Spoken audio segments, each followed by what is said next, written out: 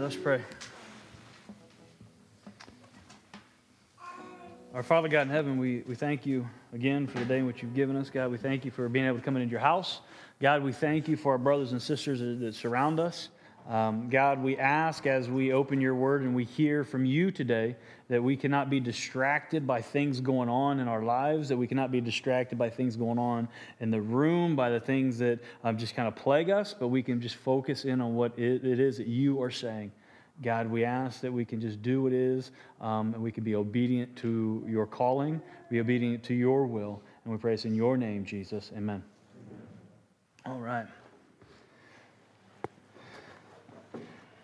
How we doing? Good? I'm doing fantastic.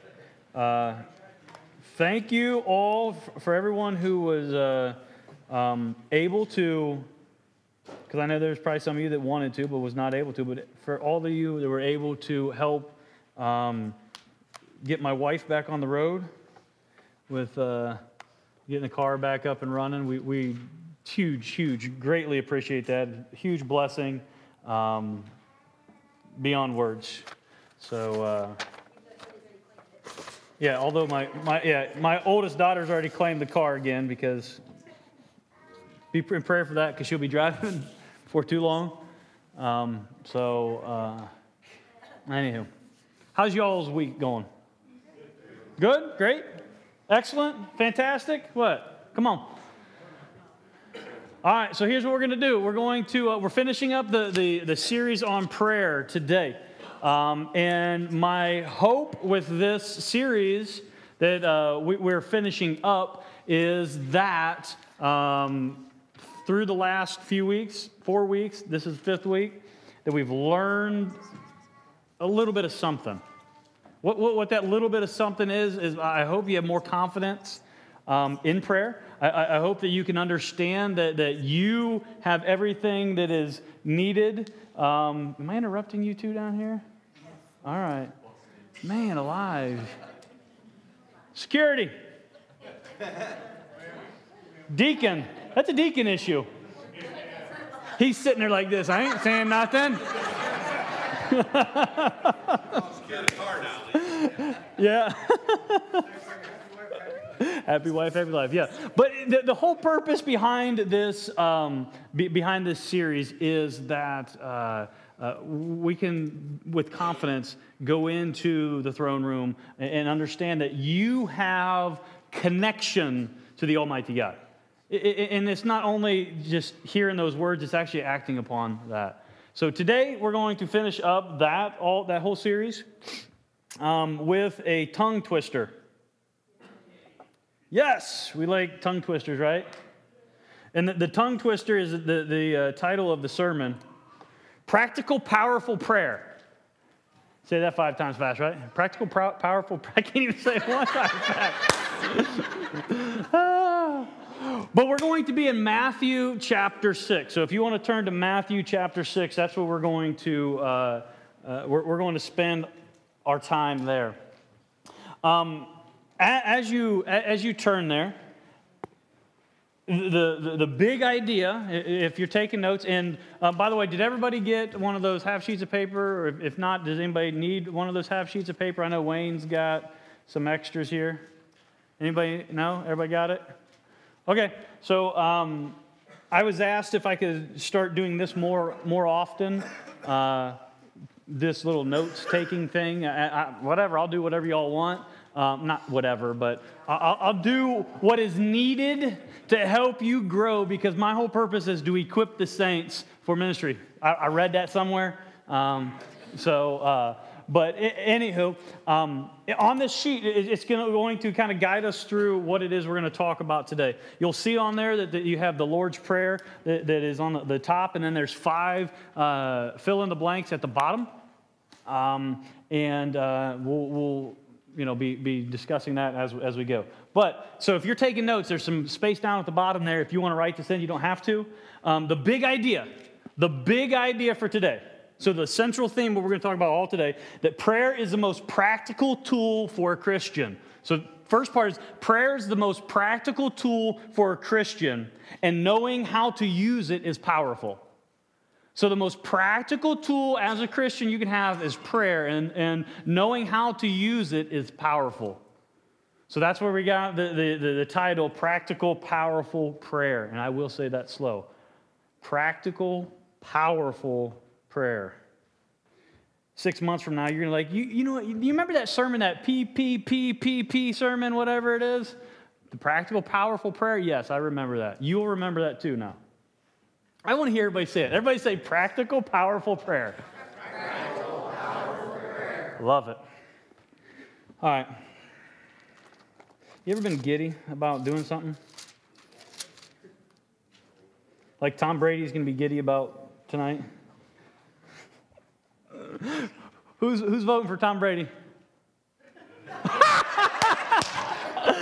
That is funny. That is funny.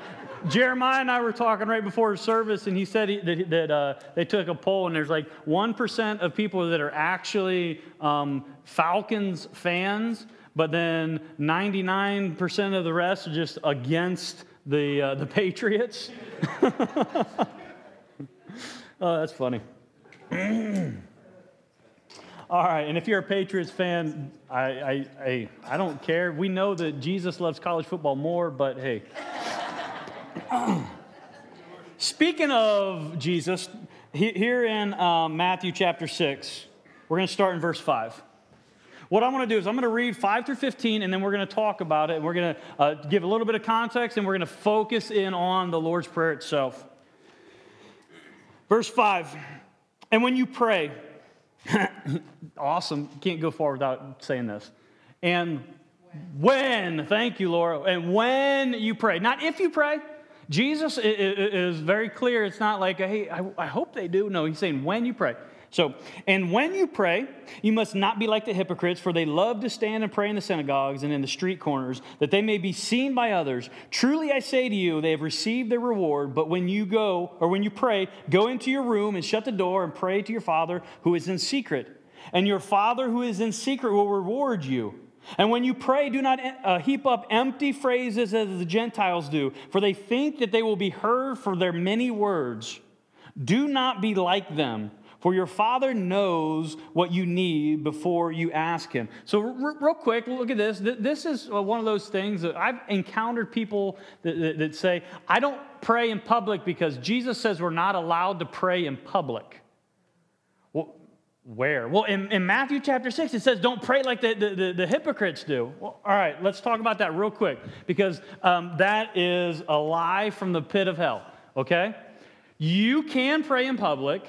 You should pray in public. What Jesus is saying here is don't be like the hypocrites. Now, understanding that what that word hypocrite means is important. It's best translated actor. We like hypocrites because it sounds more forceful, but it really means an actor. So think about that. He's saying don't pray like actors would pray. What do actors do? Act, right? And they pretend, and they play roles and everything. So he's not saying don't pray in front of people. He's saying when you pray in front of people, don't put on a show. It's not for you to see how much you can woo the people into saying, wow, that guy really knows how to pray, or man, that lady, she's killing it. No, it's not about how great your prayer is in public. It's understanding that the condition of the heart. We've talked about posture. Our posture is proper. So don't use the excuse, well, it says to pray in secret. No, what Jesus is saying is make sure that you're not just praying out in the open for everybody to see you, but on your own time you're praying as well when no one's around. What you doing? What you doing when no one's around? Because that's what really matters. So here, when Jesus says that, he makes that clarity. And then he says, don't heap up empty words like the Gentiles do. Remember we talked about on the first Sunday that I was preaching on prayer, I talked about like the statistic of 3 to 5 minutes most Christians pray.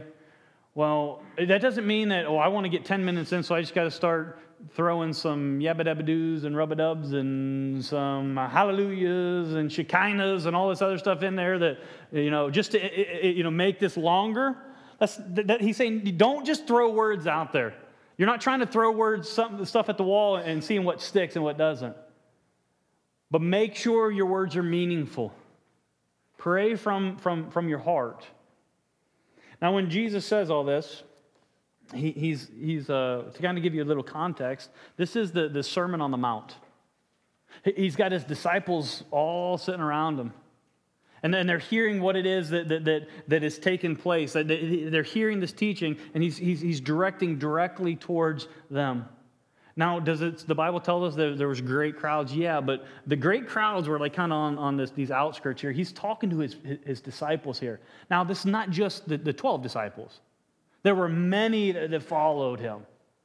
But he's saying, okay, here you got to get this. And the reason I highlight that is we can look at, he's talking to us. He's talking to us. This is what needs to happen. He says here in verse 9, after he gives this somewhat of an instruction or warning, he says, pray then like this, okay? Pray then like this. He doesn't say you have to use these words verbatim. He's saying, pray then like this. And he goes on and he says this. Our Father in heaven, hallowed be your name. Your kingdom come, your will be done on earth as it is in heaven. Give us this day our daily bread and forgive us our debts as we also have forgiven our debtors. And lead us not into temptation, but deliver us from evil. And everybody's going, for yours is the kingdom, the power, and the glory forever. Amen.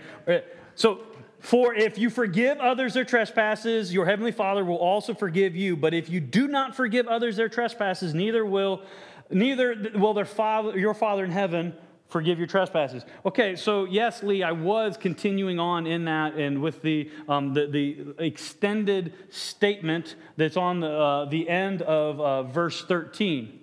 Okay, so let's talk about that real quick because there's a lot of people who get kind of tripped up about that. What we have to understand is in the translations of the Bible, there are multiple translations of the Bible. I'm not going to get into Bible translation. You all missed that on Wednesday night. If you want to rehash that, get enough people together and we'll teach it again. But what we need to understand is with different translations, there are different manuscripts that were given throughout time. Now, it doesn't make one manuscript better than the other. Now, some of you are starting to glaze over. Just stick with me for 1 minute because the geeks in here want to know this. So the different manuscripts, what we have here is at the end of this verse in verse 13, there is an addition that was put in later after Matthew wrote the Bible, was put in by the church. Church tradition put the addition into this verse. Now, does that make, well, you're not supposed to add to or take away from the Bible? Okay, let's just not be the holier than thou, the self-righteous people. Let's just look at what has happened. They didn't add to anything in Scripture that was heretical. They didn't take away from anything. They just reinforced what was already taught in the Old Testament and what was seen here in this prayer. So the reason that we, as Life Point, when we say the Lord's Prayer, we add that in there, we're following along with church tradition, with the later manuscripts, because it just makes sense, and it's a good ending to a powerful prayer.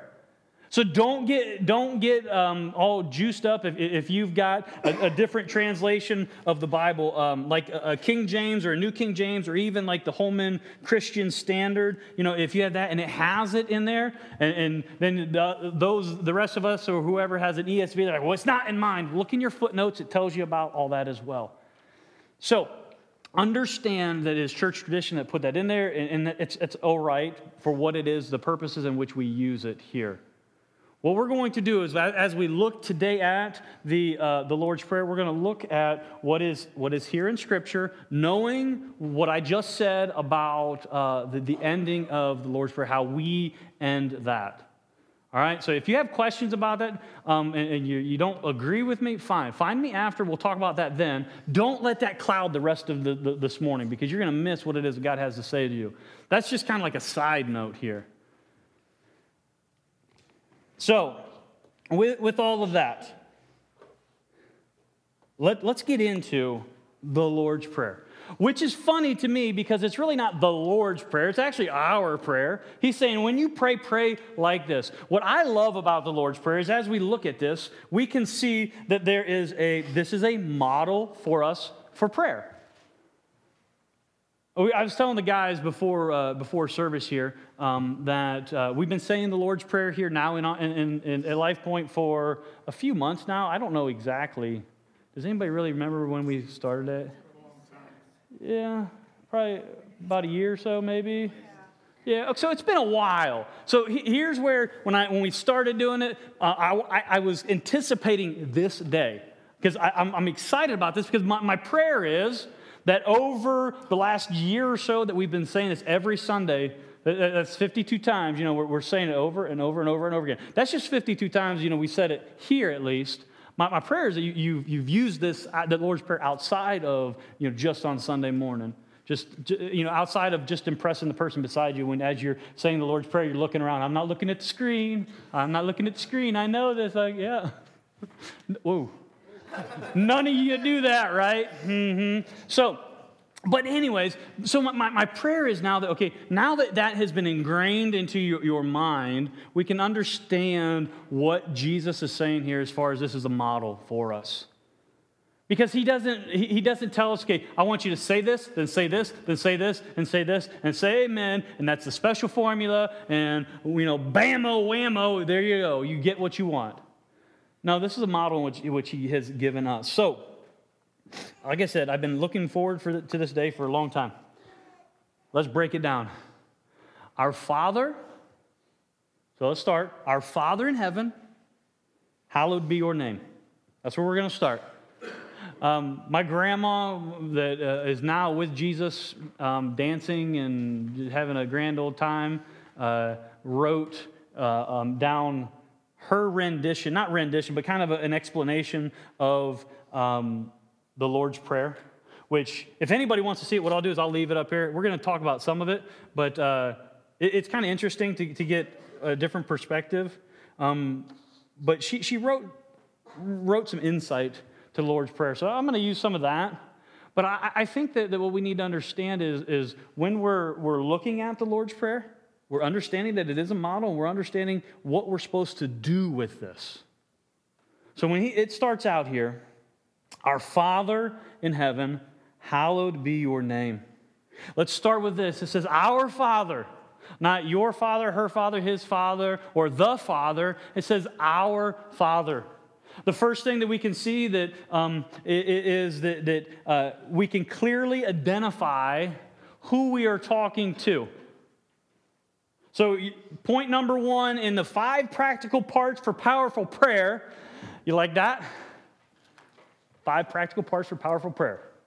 Number 1 is identify. Identify who you are talking to. When you pray, does God know if you're praying to Him or not? Yes. But do you know who you're praying to? So it says here, our Father in heaven, hallowed be your name. Identify who it is you're talking to and identify where He is at. Please. Because you're not praying to a tree. You're not praying to a impersonal force. It says Father. Hear me when I say this. Too many times, too many people equate God with a feeling. God is not a feeling. Did He create feelings? Absolutely. Are feelings appropriate? Yeah, absolutely. But God is not a feeling, nor is He a force. The Bible says He's Father. He's a very personal being. When we equate God by the way in which we feel, we have a tendency of equating to Him as they do in Star Wars, may the Force be with you. Something that is impersonal or impersonal. No, God created feelings, but we have to understand that the fact is that He's Father. He's intimate.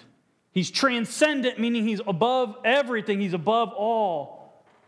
But He's immanent, meaning He's in your life. He's there with you. And we get this picture and this understanding because He is a Father. Now, maybe you had a bad upbringing or not the best upbringing when it comes to a father, an earthly father in your life. One thing I want to stress is do not impose the failures and the sinfulness of your earthly father onto your heavenly Father. Just look at it this way: the way in which your Father on earth failed you, your Father in heaven will never fail you that way. Whatever that may be, because I don't want that to be an obstacle when you are there and you say, Father doesn't really mean anything to me. No, it should mean, and it needs to mean something to you. Let that healing take place. Let your heavenly Father heal what your earthly father jacked up. So when we pray, it says, our Father in heaven. So our Father, who is in heaven, we know where he's at. Hallowed be your name. Now, understand this. Hallowed means to set apart as holy, to sanctify. Sanctify. Holy is your name. But it's not just a name being holy. This hallowed, it has the imposition. It has the force of not only is this holy, you need to treat his name as holy. It's not just saying, yep, God's holy. Okay, treat his name as if he's holy. So when we're praying, our Father in heaven, hallowed be your name, I'm going to treat you as holy. One of my biggest pet peeves, and I let God do the battle or wage this war in the people's lives, but it just kind of, every time I hear it, it just irks me, but that's me, is when people say, oh my God. Okay, just hear me out on this. I don't want to be the self-righteous man. I don't want to be that. But it says we're to revere his name as holy. If we're using his name in just as a whatever. I saw something funny. OMG! Oh, that was awesome. No, that devalues the holiness of his name. So I mean, I ain't gonna point that out to everybody. Whatever. Or are we guilty of things? Yeah. Whatever. But just let that sink in. Let God do the work. I'm going to let the Spirit convict you on that. Because if we're going to pray the prayer, hallowed is your name, when I say the name of God, I want to keep that holy, that set apart, the Almighty. So, when it talks about that, his name, his nature, the person, let that sink in. That's deep.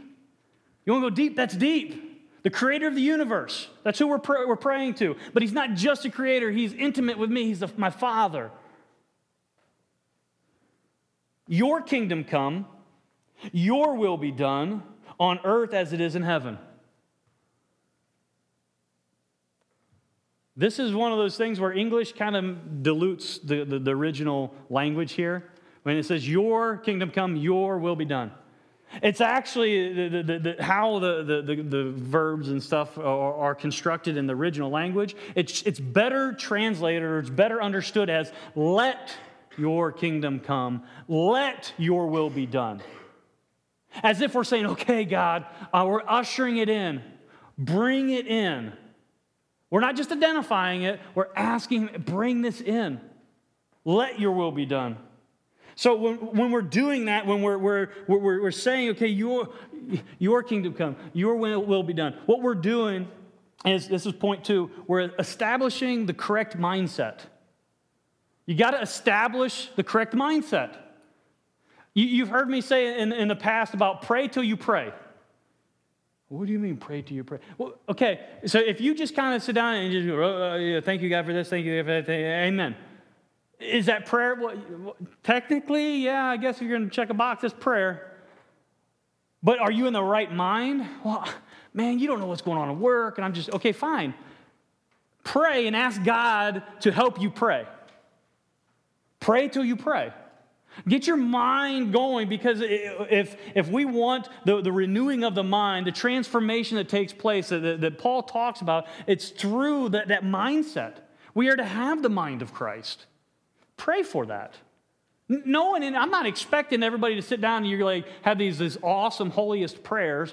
No, because it's beyond you to pray a holy prayer. You need the Holy Spirit to help you do that. So when we're looking at this, it says, your kingdom come, your will be done. Saying, okay, God, I need to get in this mindset on earth as it is in heaven. I heard, I think it was John Piper said, when he hears this, he thinks about the angels in heaven. So when it says that your kingdom come, your will be done on earth as it is in heaven, what happens in heaven? Well, the angels are fully, completely, 100% obedient to the king. What this is saying is change my mind because I want to be obedient to the king like the angels are obedient to the king. Which is a beautiful thing because he says it's if we understand if God tells us to pray this, that this is possible. So don't think, well, yeah, that's never going to happen here on earth. Who are you to say that it's not going to happen? God says pray this. Let him work it all out. So we see this and we can say, okay, my mindset, I got to get my mindset in line with God's. Colossians 3 tells us about that we're to set our things that are above, not on things that are on earth. That's that mindset. Again, not running around with our heads in the clouds, no, but understanding I want what God wants. I want to focus on what he wants. How am I going to know that? I'm going to be in contact. Intentional communication with God. That's what prayer is. Intentional communication with God. Give us this day our daily bread. This part of the prayer is easy for some and hard for others. Easy for some, it's easy for some of us to pray for what it is that we need, and we'll put even in there what we want. For some people, they think it's a bad thing that if we pray for ourselves. Jesus makes this perfectly clear when he says, give us this day our daily bread. What he is doing is he's saying, trust God with your daily provisions. Pray for what you need. Stress, an asterisk by it. Pray for what you need. Should we pray for what we want? As long as it's in line with God's will, fine. Pray for what you want, but pray for what you need. Do you need that job? Do you need that car? Do you need that relationship? Whatever it may be. Do you need that? You got to ask that. He's saying, give us this day. Give us today, which he's praying in the present, right? Give us today what it is I need, our daily needs. Too many times what we do is we focus too much on the future. Should we look into the future? Yeah, we need to. It's a good thing to prepare. But we miss today. He says, pray for today. What's going to sustain you through today? And I love what my grandma writes on this. In her thing, she says, I believe Jesus tells us of the little things he wants done. And we are so busy thinking that they are big things to do that we forget the little things. And then she writes, maybe it's just a hello. Maybe it's just a hug. Too many times what we do is we think that these are huge things. Our needs are so great. Ask God to supply the needs for today. And don't overlook the little things. Have you told your wife that you love her today? Have you told your husband that you love her today? Some of you are leaning over right now saying, I love you. Yes, I did that. Right? But what are the little things that we're missing? We miss the little things because we don't pray for the little things. We only pray for the big things. Pray for the little things. Why? Because Jesus says to. Give us this day our daily bread. I love the needs part of it, the physical, mental, emotional, spiritual needs. That's what the needs are. Too many times, too many Christians trust Jesus for eternity, but they don't trust him for today. Think about that. Think how insane that is.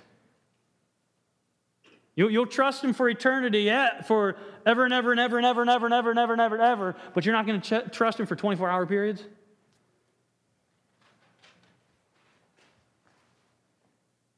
So number 3, you probably already picked it up, but number 3 is make your immediate needs known.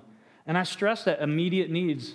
Should we make our future? Yeah, but the problem is we don't necessarily know what we need for the future. Let's let God identify what we need as we go through life. But let's pray for the needs now.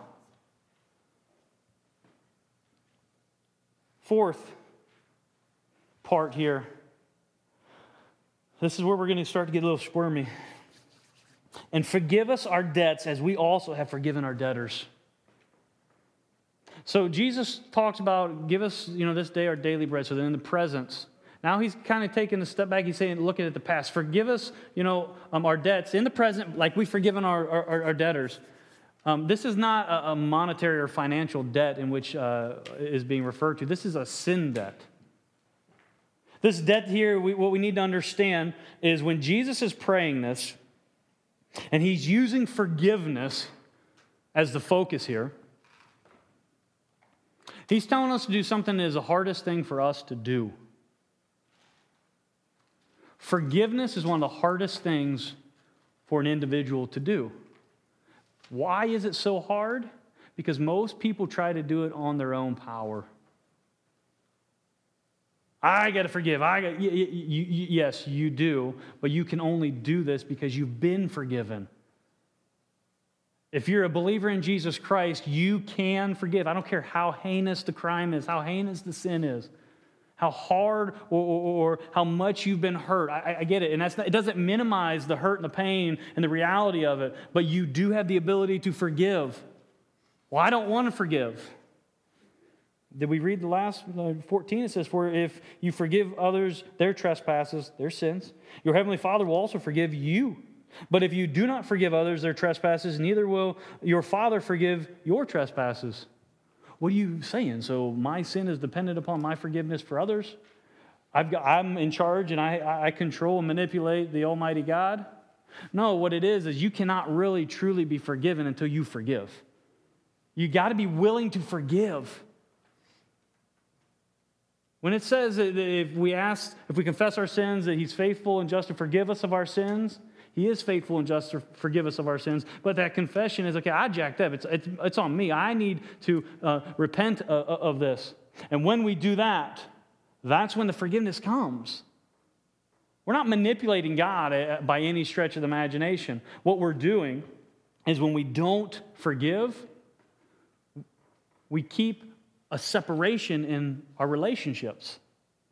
So let's look at this, our relationship with God. If we don't forgive, I've used this example, if Bobby sins against me and I don't forgive Bobby, does that mean that God's not going to forgive me and I'm going to die and I'm going to go to hell? No.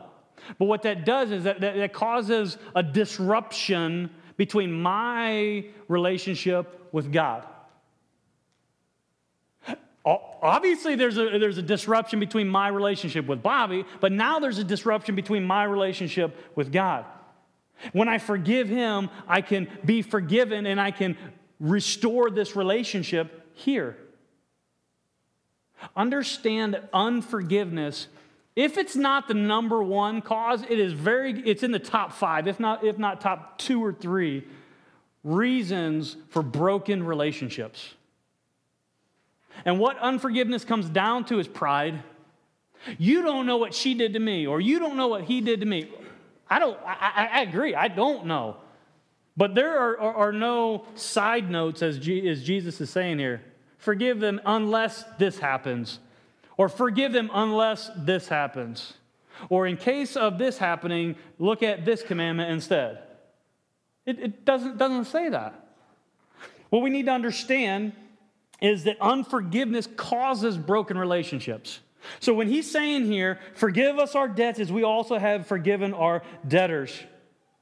He's saying, number 4, request restoration for relationships. Or maybe it's only relationship. Maybe it's just you and him. I don't know. But it's a request I want to restore this relationship. We are given the ministry, as believers in Jesus Christ, we are given the ministry of reconciliation. What does that mean? That's the beginning process of restoration. Reconciliation is taking 2 opposing forces and then taking and turning them towards each other so a restoration can take place. God has taken 2 opposing forces, namely me and him, and have turned us now. We are turned towards each other. Actually, God's always been turned towards us. Now we're turned towards one another. Now the restoration can take place. So when we're saying, okay, forgive us our debts as we also forgive our debtors, It's not only that relationship between us and God, it's relationships we have in our lives as well. Nowhere in Scripture does it say for us to forgive and forget, right? That's what people think. Well, I can't forgive them. I can never forget what they did. It doesn't say that we're to forgive and forget. It doesn't say that anywhere. Only God can forget. Only God can take and cast our sins as far as the east is from the west. We can forgive. And maybe sometimes that forgiveness is something that you have to do every day. Or maybe it's something you got to do every hour. No, Bobby hurt me. No, I forgive him. I'm doing something else, about 10 minutes later. Bobby, nope, I forgive him. And maybe that goes on throughout that day. Maybe it's a 24-hour period, and I forgive him 24 times in those 24 hours, once an hour or whatever. I don't know. Well, and then maybe the next day it comes up where, that same thought, the devil tries to take that same thought and that fear and the pain, and he tries to throw it back in your face to get you all worked up. And no, wait. No, I forgave him. Maybe you have to forgive over and over and over and over again for the same thing that happened. But I guarantee this, if we have that continual asking and giving of forgiveness, that's going to be a characteristic of our lives that is going to take effect even firmer. So maybe it goes from forgiving Bobby every day that he hurt me to once a week that he hurt me. And then maybe it's once a month. And then maybe after time it's like, no, I have really, truly forgiven him. To forgive someone is to take your foot off of their throat. Just think of that. When you are I'm not going to forgive them, they hurt me. You're standing there with your foot on their throat. To forgive them is to relieve them of that burden. I'm gonna take it up. Even though the devil wants to grab your leg and put it back down on with harder force. No, I'm forgiven. I'm forgiving him. And again, maybe we have to do it over and over and over. Some of us have thick skulls. But we can do it. We can do it because that's what God has said. He says, when we pray, forgive us our debts. As we also forgiven our debtors. We can do this. Forgiveness is possible. Grandma says, Jesus doesn't care whose fault it is. He cares what it does to you if you don't forgive. That was one of the things that stood out most to me through the whole reading of her thing here was, it doesn't matter whose fault it is. What do we try to do? She did, he did, they did, whatever. We try to point fingers. Jesus doesn't care whose fault it is. Because at the end, he knows whose fault it is. He knows who's at fault for whatever took place. What he cares is what's happening to you because you're not forgiven. That person, Bobby, just because he sinned against you, he's standing between you and me. Forgive him. I want to get closer with you. I didn't say forget him, forgive him. Forgiveness is hard, but it is necessary, and it is possible. So, number 4, request restoration for relationships.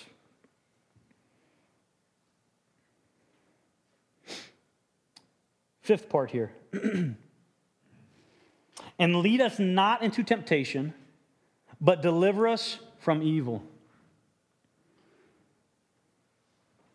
Some of your translations may say from the evil one. Okay, same thing.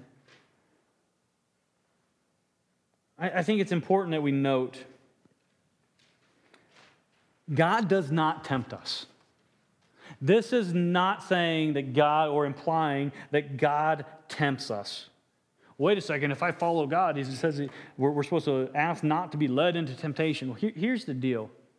Again, gross translation of Greek to English, it kind of loses a little bit. But what we need to understand is we're all going to go through times of testing. We all will go through times of testing. The prayer here is to have the desire that as we go through this time of testing, that God will guide us and protect us. So number 5 there is desire guidance and protection. Because you will go through testing. Jesus says, they persecuted me. You think you're better than me? If they did it to me, they're going to do it to you.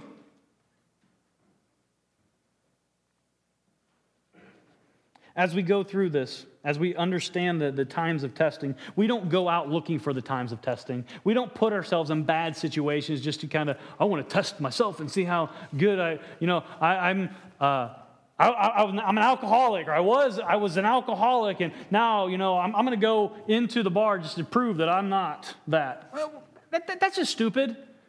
Just don't test. You don't be your own test. Let God be the test. Because it's very clear that he says that he gives you the deliverance from whatever test that he gives you. He gives you the out. So if he tests you with something, whatever you're the weakest in, he's going to give you the out for that. But if you test yourself, you're just asking for trouble. Because then you're walking in the flesh and not in the spirit. Here it says our desire is to be for his guidance and his protection. And I already explained the last part. For yours is the kingdom and the power and the glory forever. Amen. When you say amen, what it is that you're saying is, I agree. When we say amen at the end of a prayer, it's meaning I agree. So if you're at Thanksgiving or Christmas or Easter or whatever, and Uncle Larry is saying some weird things in the prayer, and at the end, he finishes it up with amen. Don't say amen unless you agree with what he says. Because you're saying, I concur. Yeah, what he said, put my name on that too.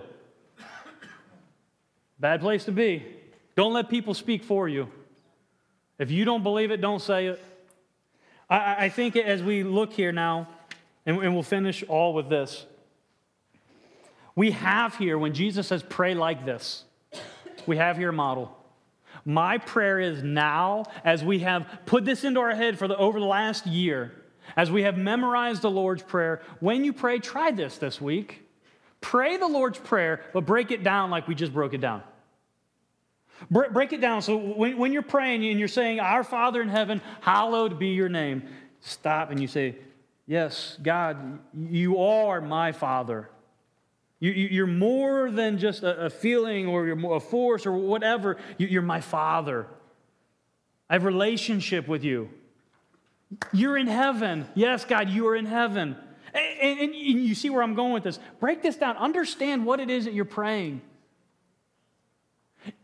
I asked when we started this a few weeks ago, how many of you did not have a fervent, on fire prayer life? And 98% of everybody raised their hand and said, yeah, that's me. I guarantee this. You pray what Jesus has given us, the model in which he has given us to pray. Now, don't make this just empty words. Remember, not like the Gentile, heaping up empty phrases. But if you pray this like he has intended it to be prayed, understanding these 5 things here, and this is just one. I'm sure that there's a lot more. You will see a difference. The difference is, it may not be, you might not get the boat, or the truck to pull it, or Yeti 110 iced down with silver bullets.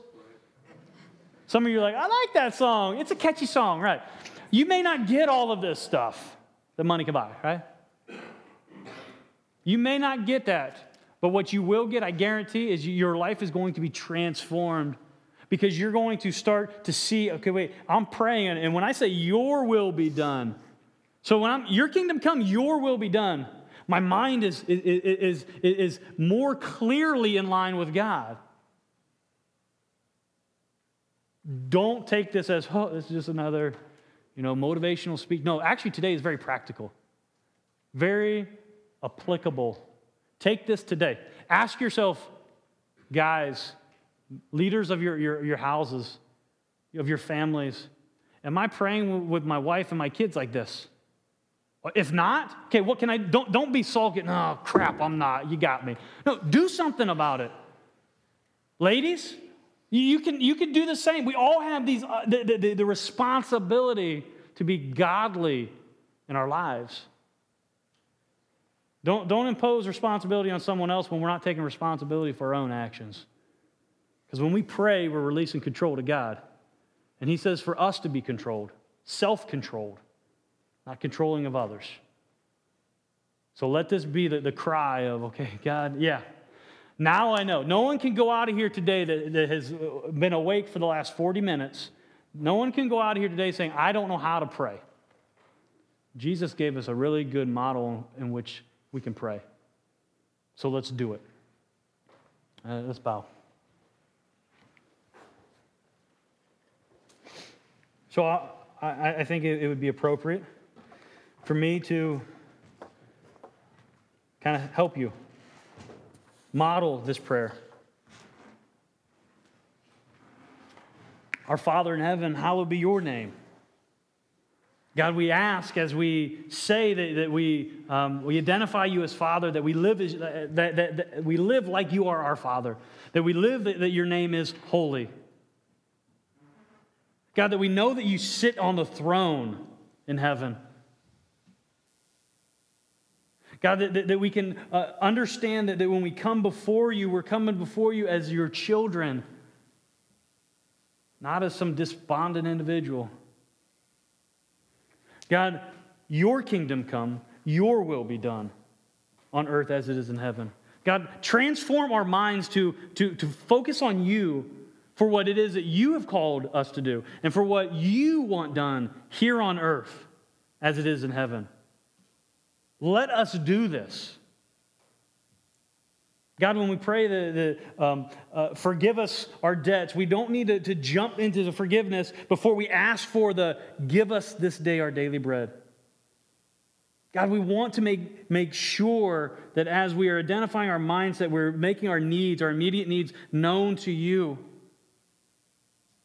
God, we want to rely upon you.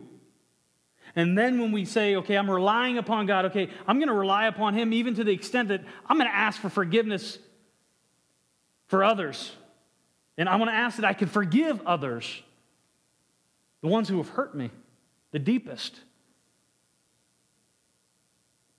God, my prayer is that I know that we all have been hurt at one level or another. Everybody in here has a relationship that is, if it's not destroyed, it's teetering. God, my prayer is that the forgiveness can take place. Maybe the forgiveness that we offer is not received by the other person. It's not dependent upon us for them to receive that. It's dependent upon us to give and then let you take the rest. God, let us not be self-righteous in it. God, let us understand that we have been forgiven. That's how we can forgive. And lead us not into temptation, but deliver us from evil. God, as we go forth from here, we know that the world is going to be tempting us. Our flesh is going to be just trying to make us do things that we don't want to do. And the devil is going to attack every possible chance he can. So God, give us guidance and protection through that. Let us focus on you. Why do we do this? How can we do this? Because yours is the kingdom and the power and the glory forever. Amen.